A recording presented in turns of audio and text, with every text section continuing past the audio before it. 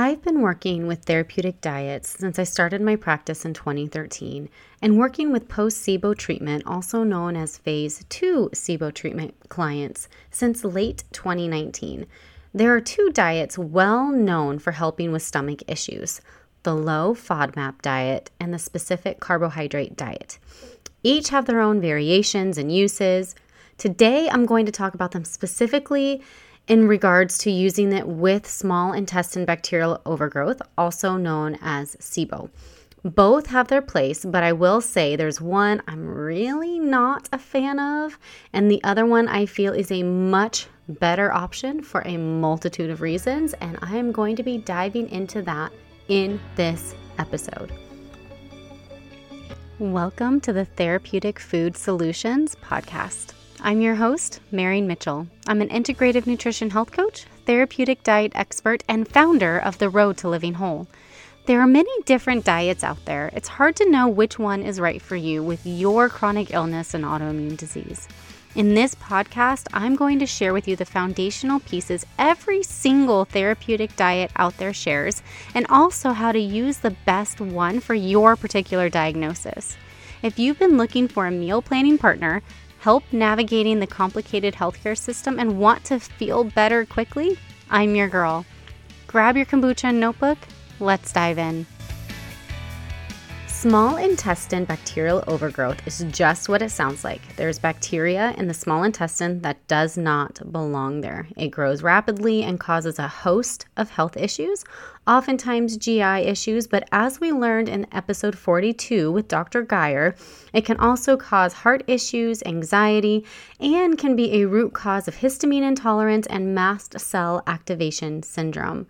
The classic symptom is a flat stomach in the morning and then looking pregnant by the evening, but this is often not the only symptom.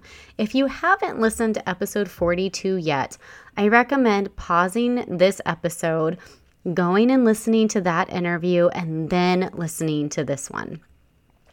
When it comes to treating SIBO, all too often people believe that diet alone can resolve it. It absolutely can not. Diet cannot starve out SIBO and is not a treatment. Diet post-negative SIBO test is a tool to help heal the damage SIBO has caused to the intestinal lining, including hindering its ability to absorb nutrients, helping to rebuild the intestinal lining, and helping you regain motility in the intestines.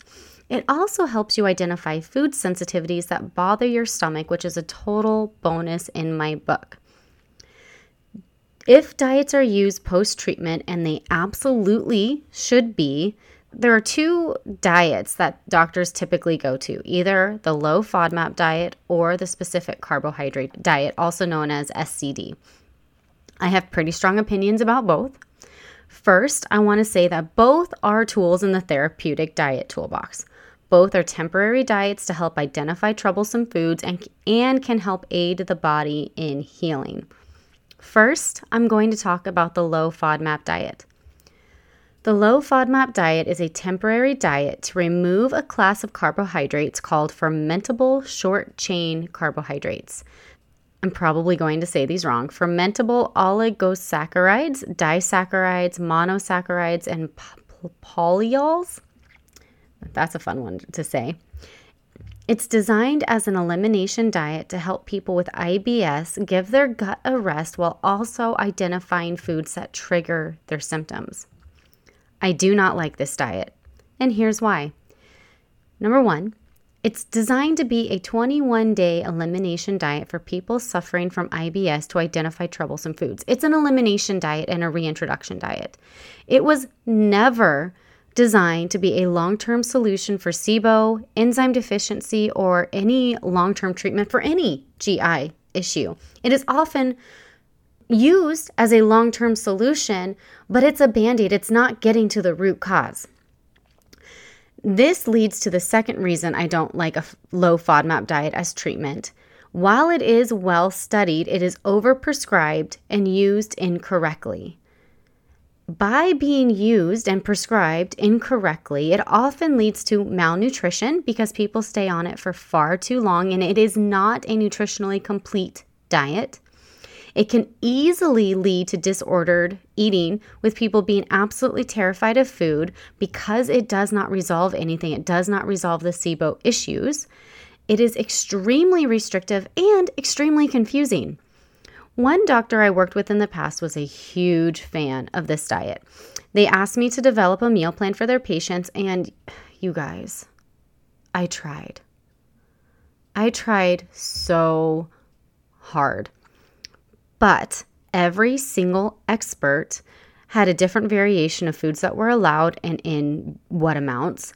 They often allowed wheat to be consumed, and some of them in rather large amounts and frequently, which wheat is well known to be a gut irritant, and removing it temporarily is a must. So why wouldn't it be removed in this elimination diet, right?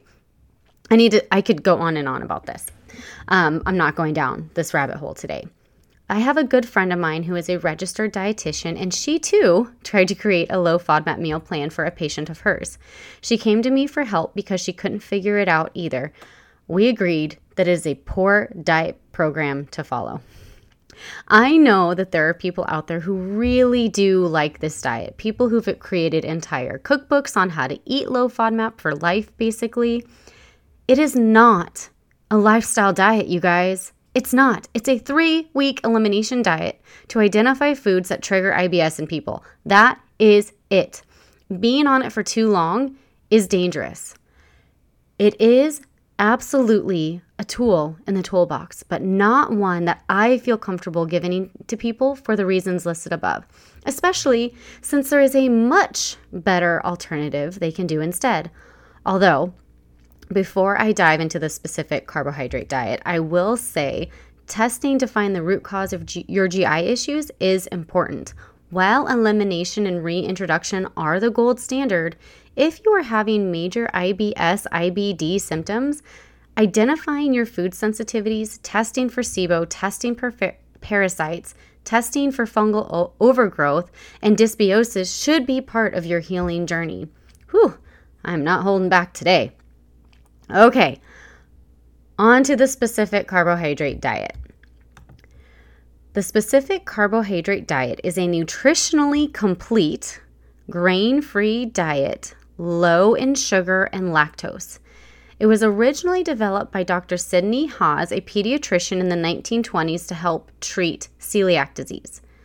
In 1987, Elaine Gottschall published Breaking the Vicious Cycle after her daughter's inflammatory bowel disease, IBD, improved with the use of the specific carbohydrate diet. Currently, there are we're talking thousands of testimonials by individuals who have used this diet to manage their IBD, including Crohn's disease. And recently, the scientific community has finally started studying this diet as a treatment for IBD. Research is still in the early stages, but the results are showing potential already. I'm so glad they finally decided to study this diet. Here is what I like about it as a health coach. It's nutritionally complete. You don't have to worry about malnutrition while in the therapeutic version of this diet. The legal and illegal list, super clear. It's much less likely to cause disordered eating. In the therapeutic stage, the foods are focused on healing the gut and giving it rest. The lifestyle stage is pretty much just healthy eating. One thing I'm not the biggest fan of is that it does allow canola oil. Remember 1987, okay? We know that now that it's detrimental to our gut health and overall health. It's not a food fit for human consumption. But other than that, that's an easy workaround, right? So that's the only thing on the legal, illegal list that I'm nah. That being said, the 6-phase repair and reintroduction post-SIBO diet that Dr. Geyer and I put together is based on the SCD diet, okay?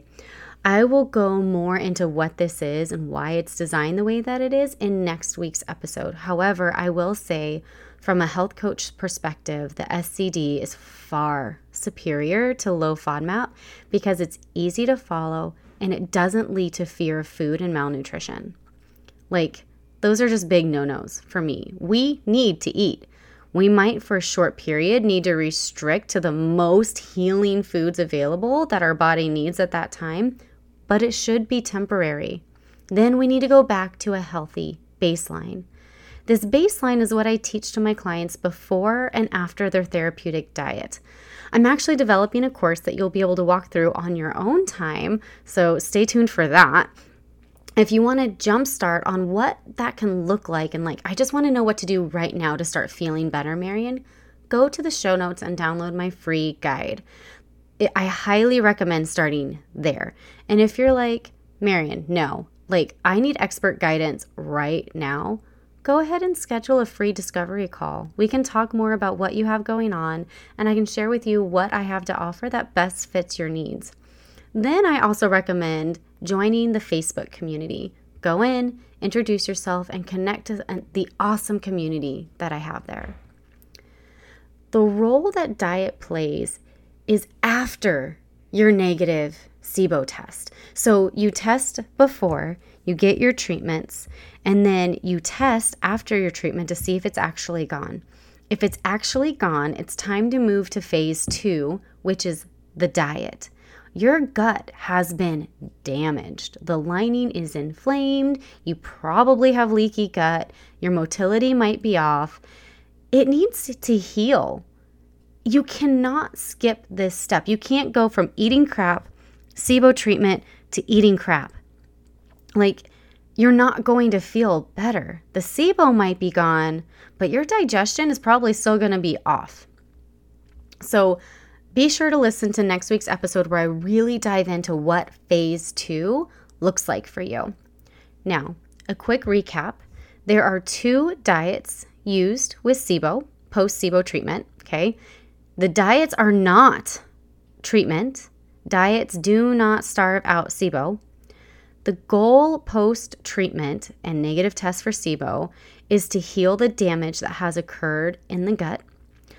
The low FODMAP diet is confusing, low in nutrients, often leads to malabsorption and disordered eating when followed for too long. SCD is nutritionally complete, easy to follow, and also encourages a reintroduction of foods leading back to a normal, healthy diet. I am looking forward to you joining me next week when I really dive into what phase 2 looks like on the Resolving SIBO journey. Thank you so much for hanging out with me today. If you found this episode helpful, would you do me a favor and help others find it by leaving a review, sharing a screenshot on social media, or sharing the link with a friend? By you sharing what you've learned, others are able to find this podcast and join our community. Be sure to check out my website, www.roadtolivingwhole.com, for over 160 delicious recipes, a variety of meal plans, and a blog packed full of even more healthy living tips. If you'd like to learn more about how to work with me as your coach, you can schedule a free consult through www.roadtolivingwhole.com/health-coaching/. Until next time, friend. Bye.